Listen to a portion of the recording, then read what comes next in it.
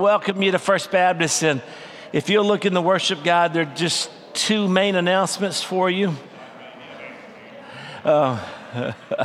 If you look at, first of all, there's a leadership training tonight.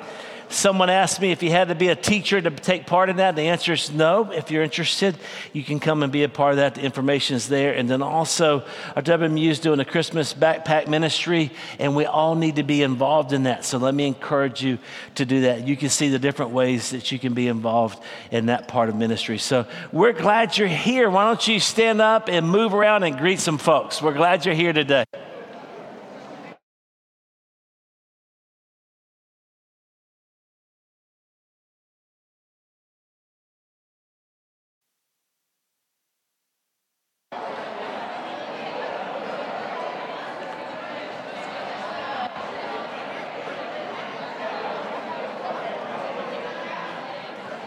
All right, you can be seated.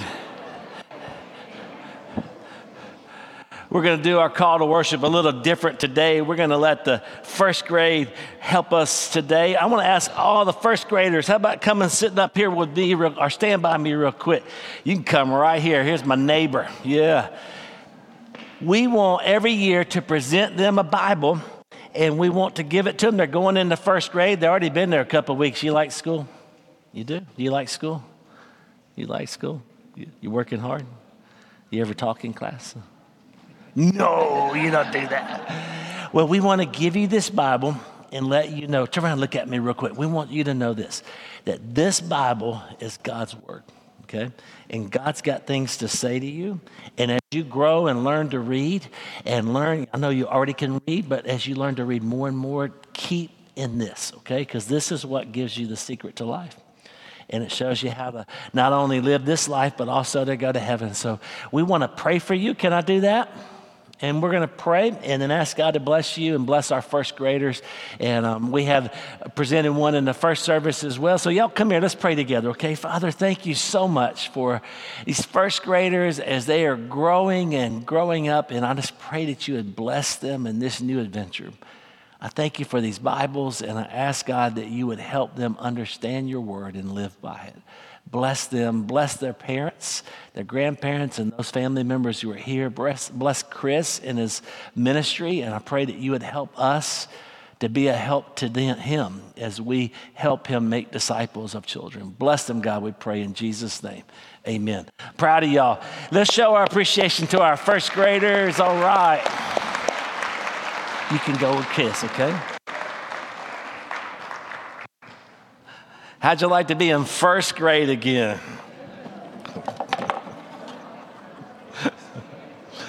Woo! I'd like to go back and know what I know now, Anyway, be in prayer for them. And I want to remind you that if we're going to have the children's ministry that we want to have in our church, that means all of us have to partner with Chris. He can't do it alone. And so let's keep helping him. We're going to go straight to our scripture reading, and I think Joe Bob has got that, and then we'll continue to worship. We're glad you're here today. Joe Bob, come on. Thanks, man.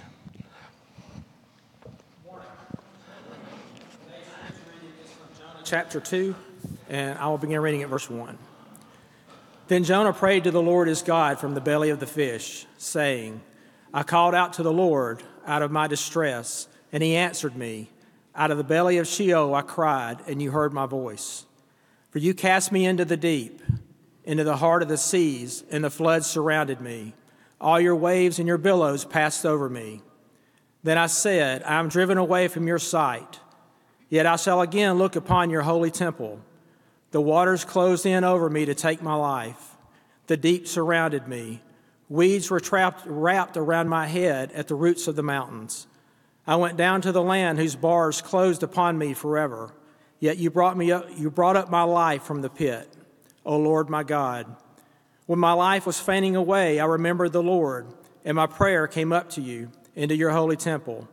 Those who pay regard to vain idols forsake their hope of steadfast love. But I, with the voice of thanksgiving, will sacrifice to you. What I have vowed I will pay. Salvation belongs to the Lord. And the Lord spoke to the fish, and it vomited Jonah out upon the dry land. This is the word of the Lord. Thank you, Joe Bob. Let's continue to worship through music. You know, Ephesians 2 tells us that we were dead in our sins, but we are now alive in Christ. And what Joe Bob just read, that he saved our lives from the pit. And so we want to sing about that. Let's stand, let's worship, let's celebrate that day that God called us from death to life.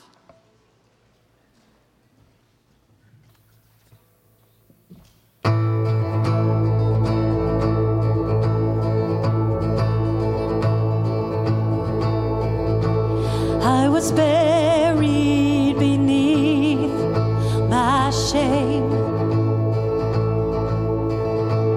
Who could carry that kind of weight? It was my tomb till I met you. I was breathing but not alive. All my failures I tried to hide. It was my tomb till I met you. You called my name and I ran out of that grave.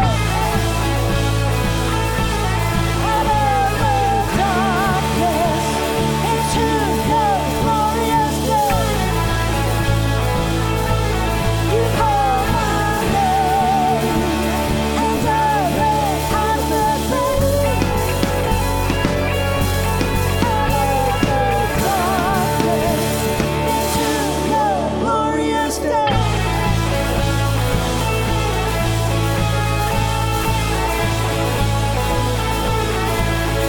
Now your mercy has saved my soul. Now your freedom is all that I know. The old made new, Jesus, when I met you. You called my name and I ran out of that grave. Out of the darkness into your glorious day. You called my name and I ran out of that grave.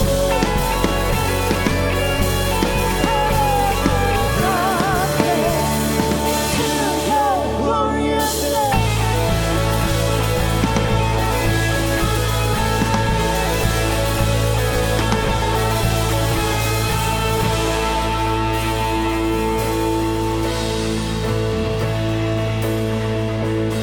I needed rescue.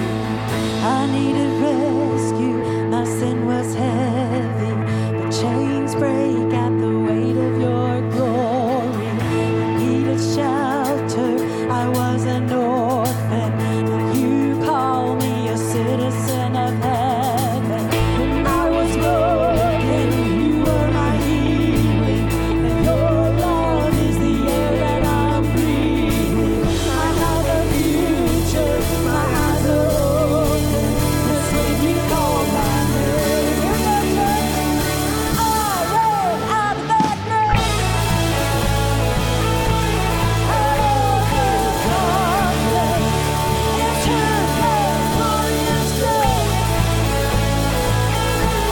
You called my name and I ran out of that grave. Out of the darkness into your glorious day.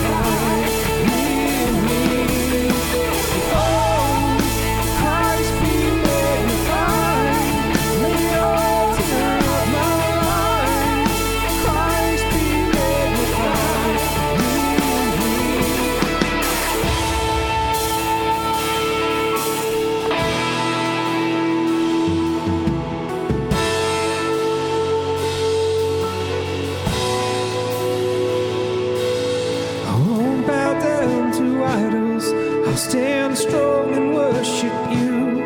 And if it puts me in the fire, I'll rejoice 'cause you're there too.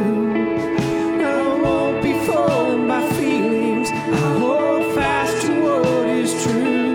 And if the cross brings transformation, then I'll be crucified with you. 'Cause death is just a doorway to resurrection life. And if I join you in your sufferings, then I'll join you when you rise.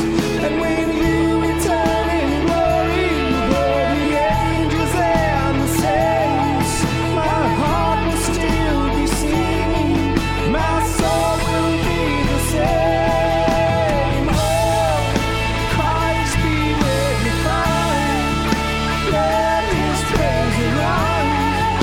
Christ be magnified in me. Oh, Christ be magnified in the altar of my life. Christ be magnified in me. Oh, Christ be magnified, let his praise arise. Christ be magnified in me. Oh, Christ be magnified in the altar of my life. Christ be magnified in me.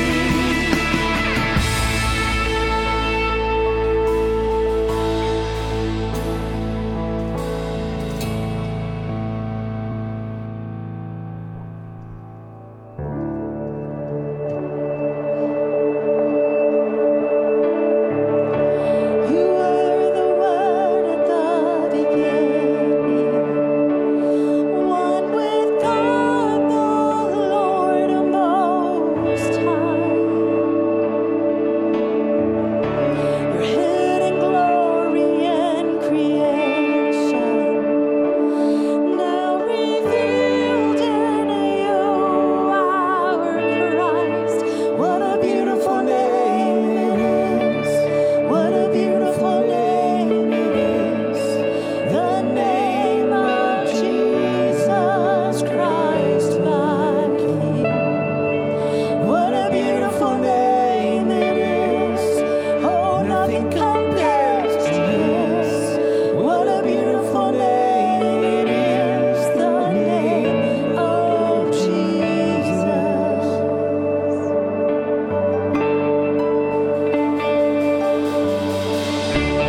Wanted us to come to know you. So Jesus, you brought heaven down. Your sin was great, your love was greater. What could separate us now? What a wonderful name it is. What a wonderful name it is. The name of Jesus Christ, my King.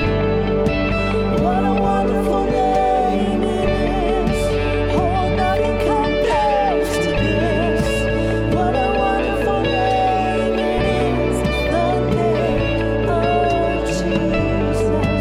What a wonderful name it is. The name of Jesus.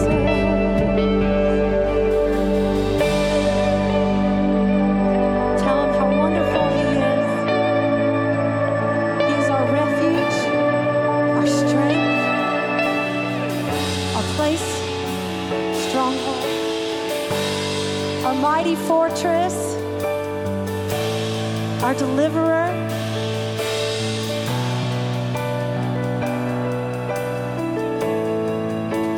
Death could not hold you. Death will before you. You silence the boast of sin and grave. Heavens are roaring, the praise of your glory. For you are raised to life again.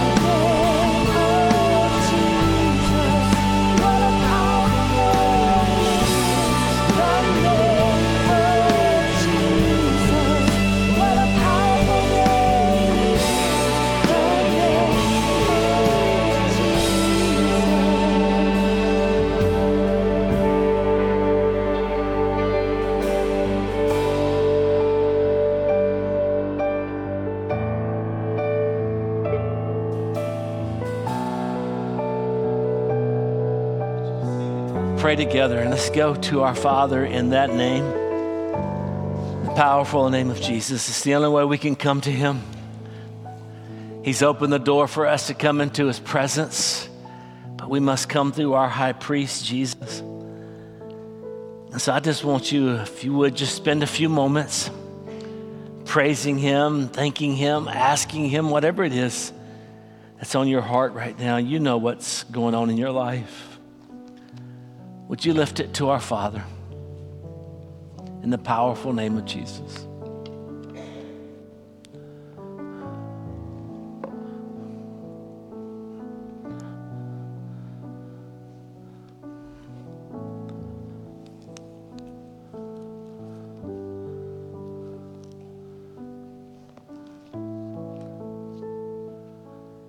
Father, we come before you. We thank you for the name of Jesus. It's through that name that we can come into your presence. We thank you because of the work of Christ, that even as David said 1,000 years before Christ, he said, I believe that I shall look upon the goodness of the Lord in the land of the living. And that is true of all of us if we're in you. We will look upon you, your goodness. We will see your face in the land of the living. But God, we want to experience your presence in this room today. We want revival in our lives. And I pray, Father, that you would help us today as we come to your word. Once again, James gives us a tough topic. And as we think about the power of the tongue and the words we say and how we treat one another and how we forgive and seek forgiveness, all these things come under the cross. So Jesus, we come before you, the all-powerful one, the one who rose from the dead. And we ask that you, through your Spirit, would speak to us today and help us to grow in you. You know the needs we have. You know every one. And so we lift them to you and ask that you would be magnified. Help us today, Lord, we pray in Jesus' name. Amen. Last week I forgot, I remembered it in the first service and forgot in the second service, but this past Thursday or Friday was Chris and Melanie DeWall's 8-year anniversary here. Melanie's been here much longer than that. She grew up here. She was on the committee that called me, on the search committee that called me as pastor. But I want to make sure you just get a chance when you see the DeWalls, thank them for what they do. And Chris, he's out ministering right now with our children. Just thank him for all that he does. And I don't know how much you know, but I don't know how many times in a day that I walk by Chris's office and his head is bowed in prayer and he's in his word, reading and praying over you as families and over our children. He loves you and he loves the children of our church. And so I just want to encourage you again as I started, let's help him do the ministry that needs to take place here at First Baptist. But Melanie, welcome. Thank you so much for coming back home. And let's just show our appreciation to the DeWalls. Even though Chris is not here right now, Melanie can tell him. Amen. Thank you. And I'll remind you, Chris was in Mark Walker's student ministry. He was a student in Mark Walker's student ministry, and now Chris's daughter is in Mark Walker's student ministry. Mark is a grandfather in student ministry, and I don't even see him. I get to make fun of him, and he's not even here right now. He probably forgot the way, so just... I'm kidding. Kinda. If I was student ministry that long, I wouldn't even know my name anymore. So, James chapter 4, verses 11 and 12. Before you stand, I just want to remind you of two things that you're going to hear a couple more times. Everything we're about to read in these two verses comes out of verse 6. God opposes the proud but gives grace to the humble. It comes out of verse 10. Humble yourselves before the Lord, and he will exalt you. So remember that. This is coming and reminding us to not be proud, but to be humble before God and before others. And so with that in mind, if you can stand in honor of the reading and the preaching of God's word. James chapter 4, verse 11 and 12. Do not speak evil against one another, brothers. The one who speaks against a brother or judges his brother speaks evil against the law and judges the law. But if you judge the law, you are not a doer of the law, but a judge. There's only one lawgiver and judge, he who is able to save and to destroy. But who are you to judge your neighbor? This is the word of the Lord. Thank you. You can be seated. I was thinking, as I was thinking about this text, and over the years, I'm trying to grow in my use of social media. If you notice on the social media pages that I have, you're pretty much going to see pictures of my grandsons, embarrassing pictures of my daughters. I take a picture of the family. If I take the picture, I just post it. And they said, Dad, do you not even look at it before you post it? I said, no, I don't have my glasses. I just post it. And so I have fun with that because one out of four is always going to fuss about the picture. But I try to post pictures of my grandchildren, pictures of my children. I try to post scripture verses and great quotes from books that I read. And I try to post on a weekly basis, Wednesdays and Sundays, invitations to come and be a part of our church. What I've learned, it took me a while to learn it, is you're not going to change anybody's mind on Facebook. So as we start a new political season, and as we start a new sports football season in this crazy state that we live in, you're not going to change anybody's mind about football, okay? You're not going to do it. And I wish Pell City would relax. And I wish the rest of our city would relax and our state would relax just a little bit when it comes to social media. It took me a while to learn that. And some of you know that I'm working on sarcasm, and Kim can tell you I'm still not there, but I'm trying, and sarcasm used to get me in a lot of trouble on Facebook. Years ago, I was posting something, it was political, it was not in the last 6 or 7 years, but before that, I posted something political and people got on it. We were going back and forth, and there was this one lady. I didn't even know who she was. So it takes you way back. I didn't realize that she lived across on the other side of my neighborhood and that KJ went to see her all the time with her friend. But she's gone and she's in heaven now, so I can tell this story. But it finally, because I think it was one of those where she posted her and her husband's names. I didn't know who she was, and all she ever posted on any of my posts was, judge not, lest you be judged. Judge not, lest you be judged.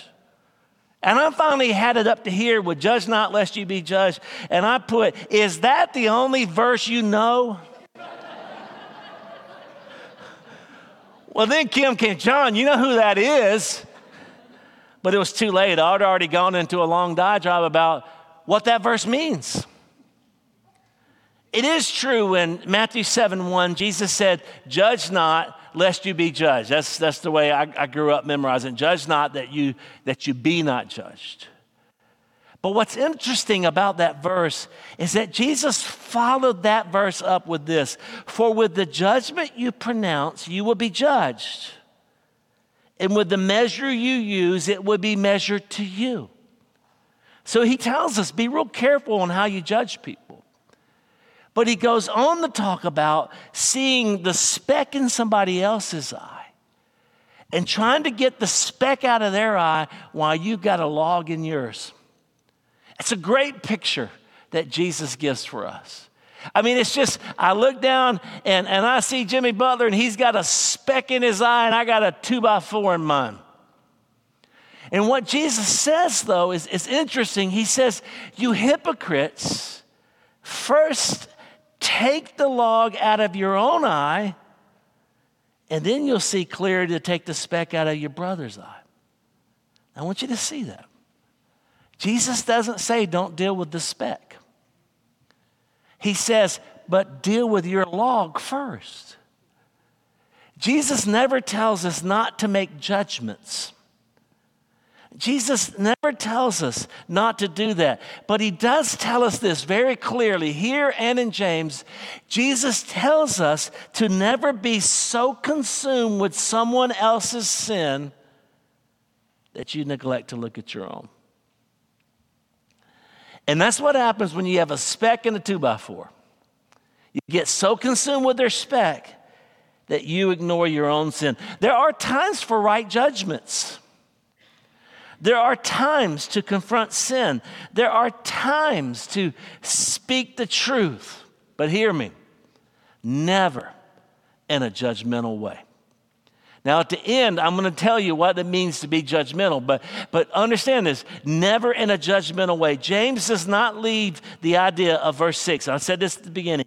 God opposes the proud, but gives grace to the humble.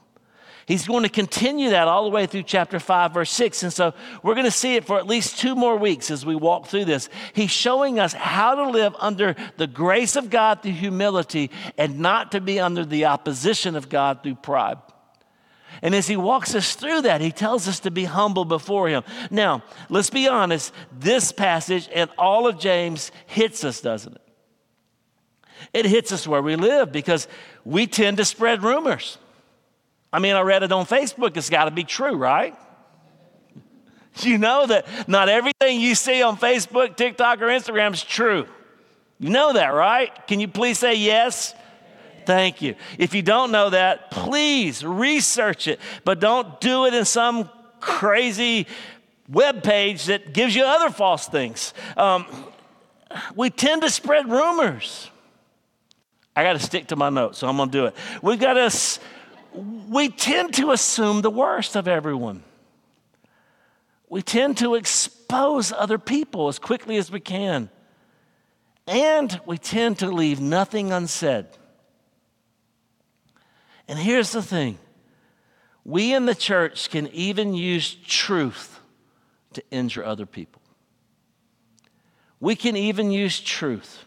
And so what I want you to see is that our tendency towards judgmentalism will show 3 things about our life. It points to 3 different views in our life. And I want you to see the first is our view of the body of Christ. The way we treat others and the way we speak to others points to our view of the body of Christ. Look at verse 11, the first part. Do not speak evil against one another, brothers, sisters. The one who speaks against his brother or sister or judges his brother or sister. Notice, stop. Do you notice that? 3 times he says brother. 3 times. The idea is when he says do not speak evil against your brother, the idea here is that you will not speak down to your brothers. I've told you before, one of the greatest problems I had as a father and when pride reared its ugly head in my life is when I felt like I wasn't being respected. And it still comes out in my life. When I feel like I'm not being respected, it's just this prideful thing that rears up. And I think one of the things that we hate is, any of us, we hate to be spoken down to, don't we? We hate it when someone speaks down to us. But understand this, when we're being told not to speak down, what James is saying is, what you say might be true, but it might not need to be said. What you're saying might be false, and it definitely shouldn't be said. So it might be true, but you may not need to say it just because it's true. And it might be false, and you definitely shouldn't say it if it's false. And so when you look at this, you have to understand that what James is telling us is that we don't have to spread lies to violate this passage. You could be talking to someone and speak truth to them about someone else. We do it. Hey, I don't know if you heard about Earl, but we need to pray for him. And Baptists, oh, tell me. And then we go through all the gossip and all the slander, and then we close it by saying, let's pray for Earl. Oh, I will. Now we don't stop and pray for Earl. We just say, oh, okay. And then I go to Jimmy and say, Jimmy, we need to be praying for Earl. And we do it in the name of prayer, but it's gossip and slander. And so we have to be real careful that what we say, that we don't violate this passage. And here's the thing, why is it so important? William Barclay, I've quoted him a few times, he's got a set of old commentaries, and what I would tell you, they're really good on word studies, but terrible on some other theology. So I'm not suggesting you buy them, but I'm telling you, this is what he said. He said, few sins are as condemned as thoroughly in the Bible as gossip, slander, and evil speech. Few sins are as condemned as thoroughly in the Bible as gossip, slander, and evil speech. He said, in Romans, Paul classifies slanderers as haters of God. And then he said this, and I'll be done with Barclay. You can search the Bible from cover to cover and not find one good word spoken about gossip, evil speech, critical comments, backbiting, and ugly talk. Not one good word. That ought to make us step back. Not one good word. And here's the thing. If we love God, we keep God's commandments. God speaks to us and deals with us. John Owen said that the Father deals with us through his love. And the way that we show him our love is that we try to obey him out of loving him, not out of just having to do it, but we love and we want to please him. But God deals with us through his love. And so we keep his commandments. And one of the ways that we keep God's commandments is how we address him. The Bible says in 1:10, do not use the name of your Lord, the Lord God, in vain. So we know that we don't use God's name in vain, and we're careful, at least we should be, and understand that's not just one little word that starts with God. It could be any way that you could take God's name in vain. And so we address God and try to address him according to his word, but what James is saying is that if we love God, then we will also love people. And if we love people, then we will address them as God has commanded us as well. I will address God if I love him as I should. Therefore, if I love God, I'll love his people. And if I love his people, even my enemies, Jesus said, if I love his people, then I will also address them as I should. Remember, what we do and what we say to others, we do and say to Christ. To the extent you've done it to the least of these, you've done it unto me, Jesus said. So if I tear down someone, if I just rip into someone, if I speak down to them, or I speak down about them, or I gossip, or I slander, there is a real sense that I'm also doing that to Christ. And so the way we treat one another, church, on social media, and the way we treat one another face to face, social media has made us so bold, we'll say almost anything behind the screen. But the way we treat one another in the church is a testimony to our view of the body of Christ, because we're treating the body of Christ that way. We're treating the body of Christ that way. But it also shows us, James says, our view of God's law. That's the second thing. It shows us our view of the body of Christ in the first part of verse 11. It shows us our view of God's law in the second part of verse 11. Look at what he says. The one who speaks against a brother or judges a brother speaks evil of the law and judges the law. But if you judge the law, you're not a doer of the law, but a judge. Remember what he said earlier?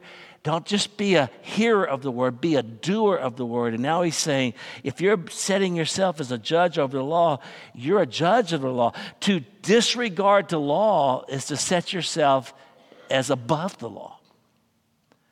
So God has given us his law. He's given us his word.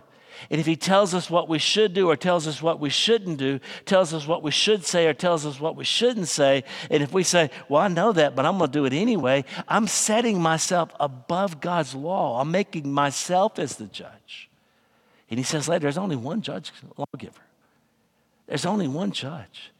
And I think what James is doing is reminding us of what he said back in chapter 2. Back in chapter 2 and verse 8, he talked about the royal law, and he said, here it is that we love our neighbor as we love ourselves. Look at verse 8. If you really fulfill the royal law according to the scriptures, you shall love your neighbor as yourself. You're doing well. We looked at that passage. Jesus summed up the law in loving God and loving people. And then we come back to it. He says in verse 10, remember, whoever keeps the whole law but fails in one point has become guilty of all of it. I knew a lot of good, quote, sanctified Baptist women growing up who never drank, never smoked, never went with a girl. I didn't drink, I didn't chew, I didn't go with the girls that do. Honest, they didn't do any of that stuff. They didn't dance.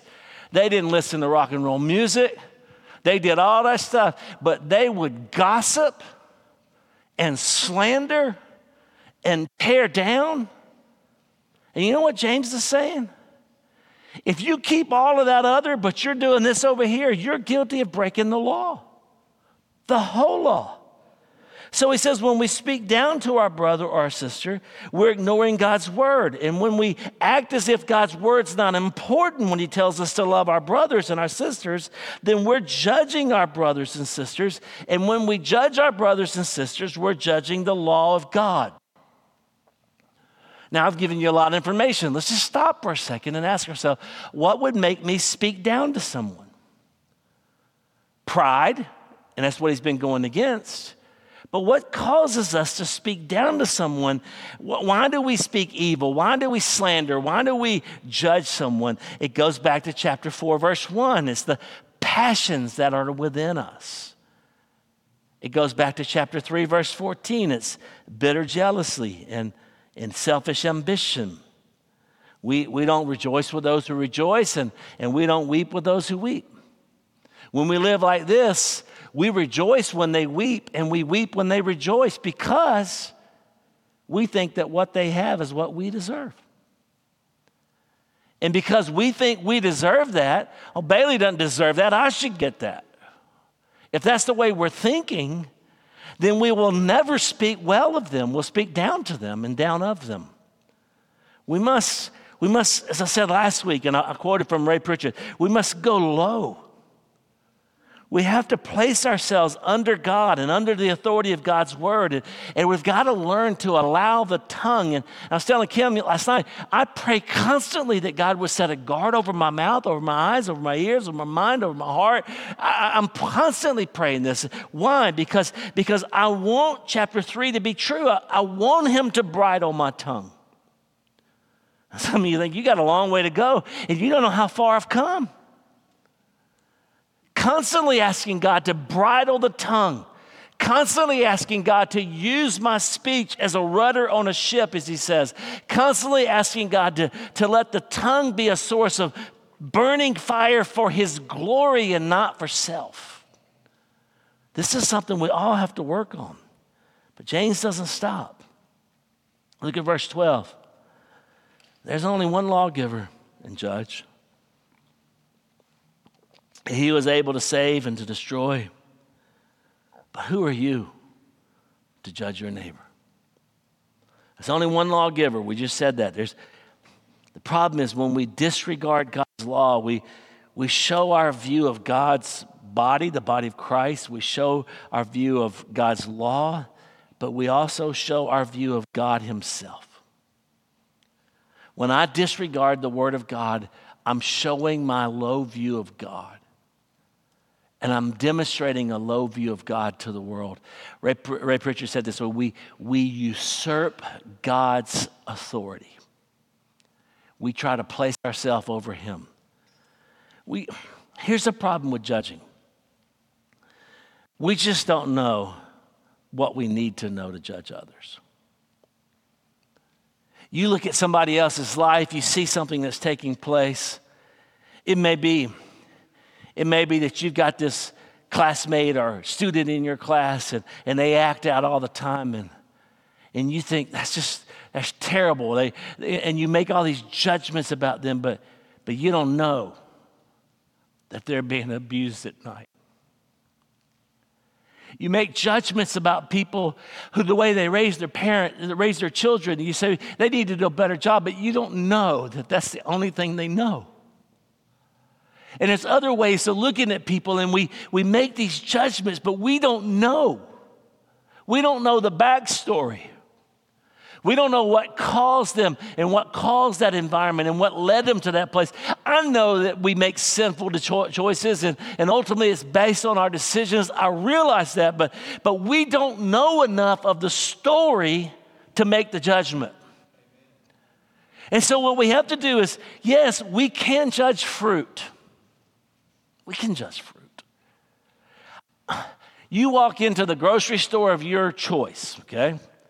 You can judge fruit. I hope you can. For me, I'm not going to buy bananas that have a bunch of black on them already.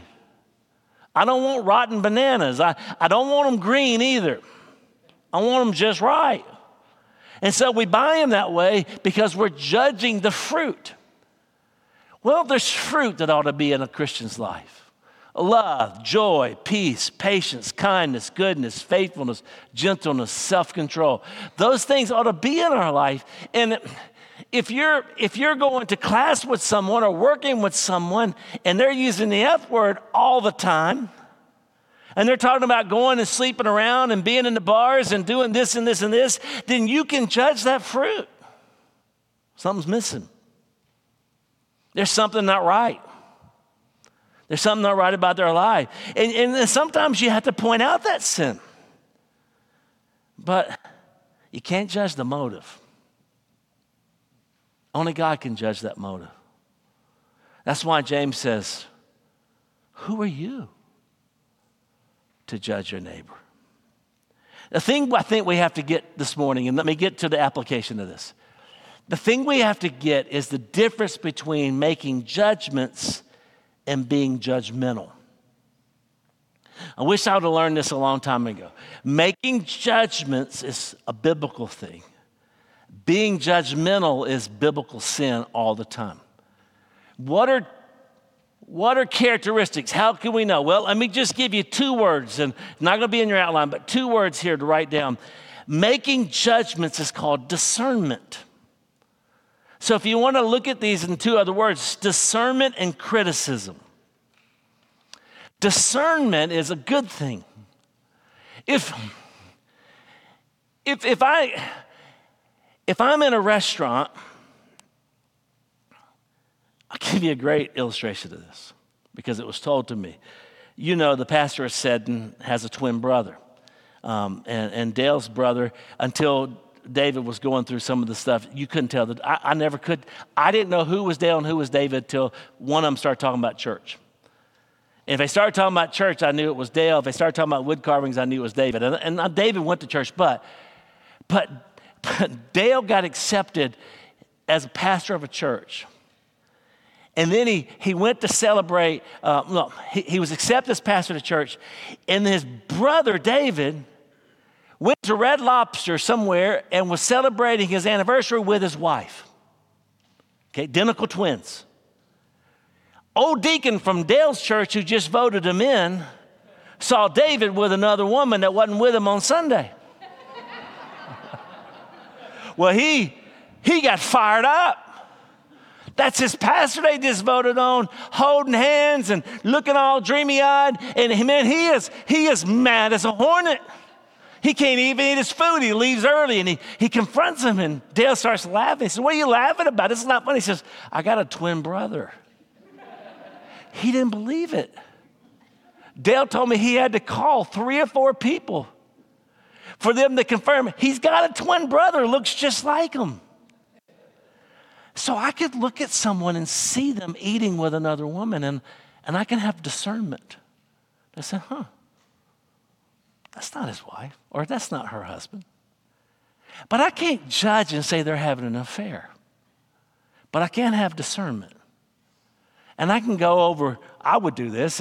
If I saw Keith eating with some woman that wasn't Dawn, I'd walk over and make sure Keith knew I saw him. Hey, Keith, it's good to see you, man. Who's this you're sitting with? I'd go out of my way to do that. But understand, discernment is, that's odd. That's not Dawn. Judgment is, sorry, dog. Criticism is, he's having an affair. Do you see the difference? what you have to do with discernment is investigate a little bit to see the speck in someone's eye. And yes, with discernment, you see the speck, but you make sure the log's out of your own eye before you start talking to them about holiness. You're living in a holy life trying to help them, and sometimes we're just two beggars trying to find bread, but we're doing it. We're to make judgments based on Scripture, based on God's view of life. What we cannot be is critical. We cannot be users of criticism. That's judgmentalism. Discernment has a different place of birth than judgmentalism. Discernment is born from the Spirit.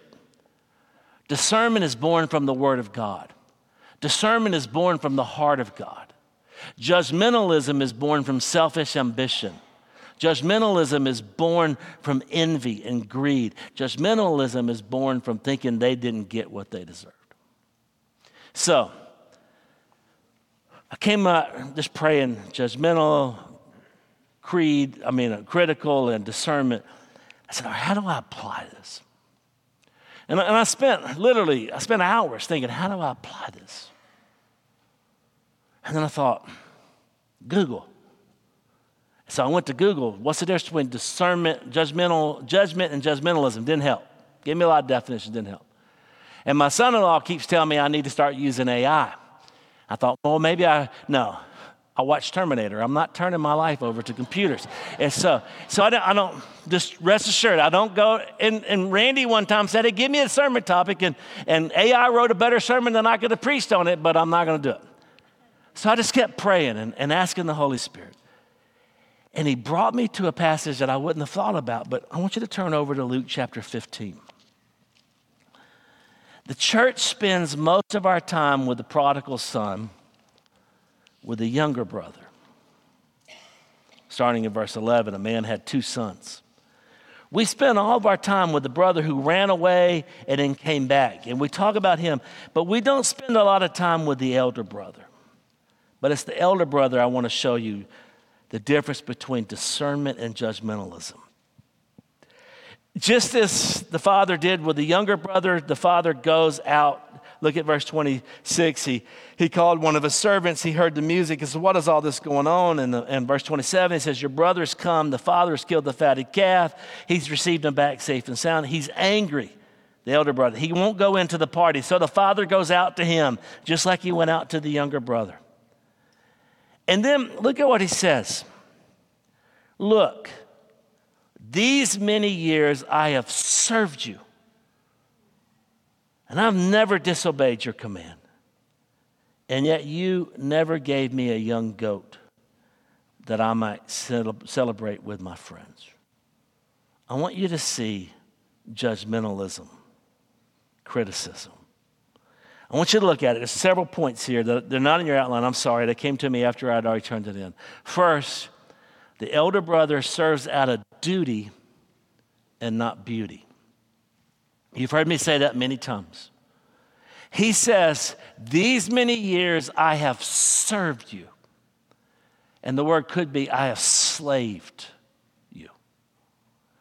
There's no joy in the service there. He didn't serve because he loved the Father. I know what that's like. I remember having to mow the yard because I had to mow the yard.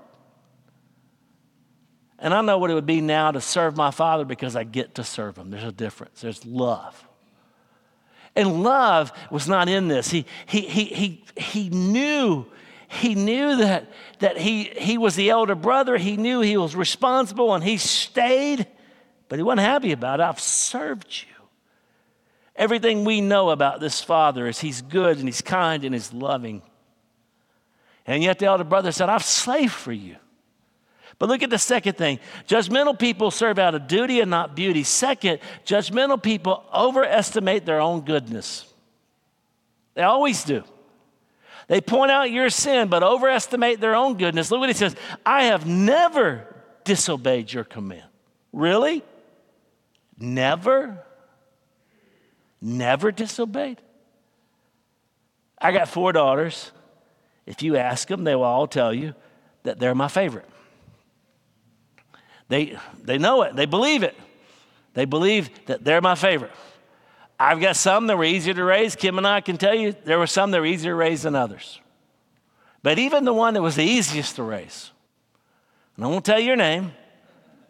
She's married to Carson. She's a nurse in Nashville. I won't tell you her name. But she wasn't perfect. She didn't obey us without ever disobeying. He overlooked his own goodness. Third, judgmental people, this is key. They have a low view of the Father. And I want you to see that the parable here, he's talking about the Father, his earthly Father, but the parable is about the heavenly Father. Look at what he said. You never gave me a young goat that I might celebrate with my friends. Is there anything in this parable that would make us think that this father wouldn't give a goat? He gave a third of his wealth to his younger son. A third. He put himself at financial risk. He sold off land and goods so his son could have what he asked. Is there anything about here that would say that the father wouldn't give him a herd of goats? Surely he would give him a goat. He had a bad view of the Father. You never even gave me a young goat. Fourth, we see in James, judgmental people forget about their relationships. But when this son of yours. Now, I know it's been a bad day when the girls were younger and Kim, I'd walk in and she'd say, a daughter of yours. And every now and then, we finally figured out what KJ stands for. We thought it stood for Kimberly Joy, but it really stands for Kimberly John because she's got both of our characteristics. And I told her that the other day. I said, you got your mom and me. And we go back. But Kim never meant by that, she's not my daughter. But hey, look at him. He says, this son of yours, the son of yours, that's his brother. Do we ever forget that the people of God are our brothers and sisters? Do we ever forget that the ones we're talking about, we have the same Abba Father? They have a low view of their relationships. And finally, judgmental people forget their own sins, but man, they're good about keeping up with other people's sins. How did he know his brother spent all of those goods on prostitutes? I know it's a parable, but Jesus says he went away to a faraway country. How did he know that? He kept up with his brother through the rumor mill. That's judgmentalism. That's a perfect picture of the difference between discernment and criticism. But I've got to show you quickly because we would do violence to this if we don't look at the Father's response. The Father knew the Son had sinned. He knew it when he ran out to meet him. I told you a couple of weeks ago, he ran to meet the Son because in that culture, if the village would have gotten to the younger brother before he did, they would have shunned him forever. So he ran to meet the Son to restore him into the family, into the village. He reminds us of their relationship. He says, Son, you're always with me. Son, you're always with me. He reminds them of his generosity. All that is mine is yours. He also reminds them of the goodness of restoration. It was fitting to celebrate and be glad. Why? For this your brother was dead, and he's alive. He was lost, and he was found. The Father knew the Son's sin, but he forgave. I wonder sometimes if the reason we're so critical and the reason we can be so judgmental toward other people is because deep down we really don't want them to experience the forgiveness we've experienced. Deep down they've hurt us, and we don't want God to deal graciously with them. I want to challenge you today to understand that the Father knew the Son's sin, but he forgave him and restored